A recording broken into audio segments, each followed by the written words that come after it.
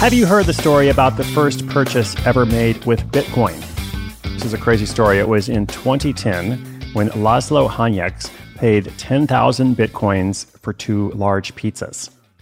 10,000 Bitcoins, 2 delicious large pizzas. Well, at today's exchange rate, that's $540 million. You know, it may be $1 billion tomorrow. It may be $0 tomorrow. Who knows? It's a very volatile currency. But $540 million, 10,000 Bitcoins, that was the first transaction. Of course, at the time, it wasn't worth much of anything. It was worth about, I think, $25 or $30. You know, good price for 2 large pizzas. Today's listener question is pretty simple and on this topic. Well, he's not wondering about how to make $540 million. That would be cool.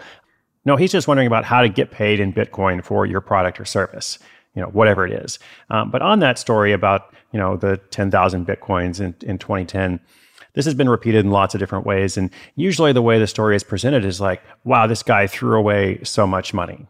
You know, like if only he hadn't done that, imagine what his life would be like now.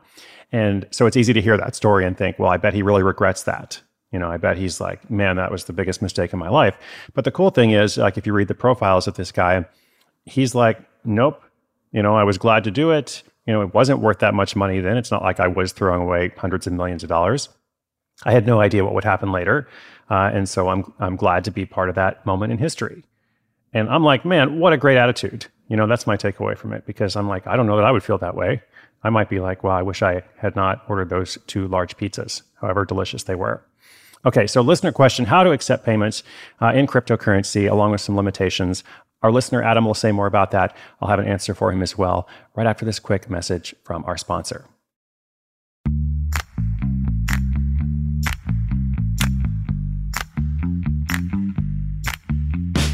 Hey Chris, this is Adam from Dayton, and I've been following the show since last year. Thanks for the helpful content. I'm working on an e-commerce site, and I'd like to add Bitcoin to our list of payment options. Who knows if anyone will use it, but if they do, I'll just hold on to those funds separately and see what happens as the price continues to go up.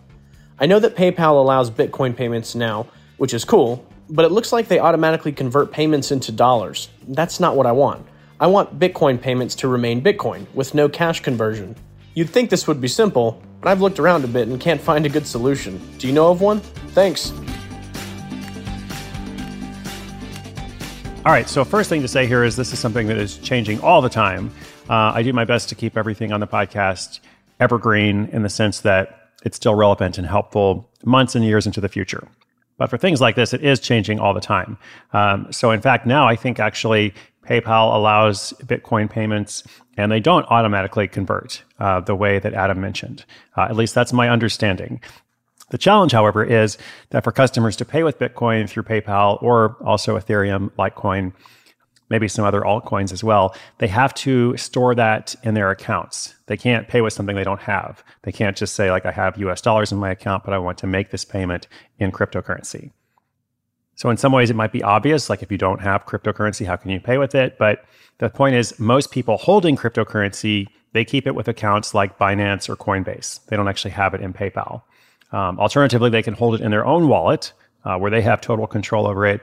It's pseudonymous, and they have to keep up with their passwords or they lose it forever. So it's that kind of thing, which is a very different group of people, okay? So if you want to accept payments by Bitcoin for your tea shop or your Etsy store or anything else, technically all you need is a Bitcoin public address. Like you can post this on your website, you can send it in an email to someone, and then a customer who is, blockchain savvy and knows how this stuff works could then send money to it. I think the bigger question is, how helpful is this to the average person right now?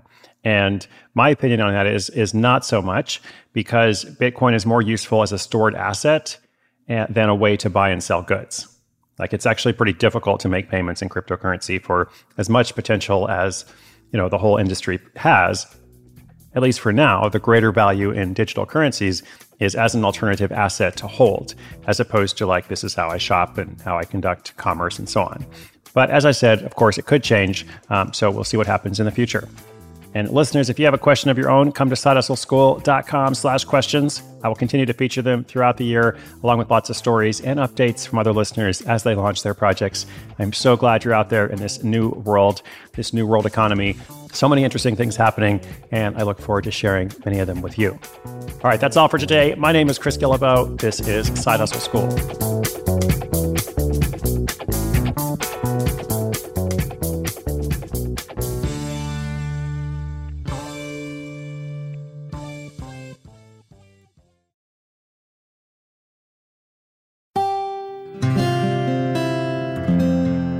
From the Onward Project.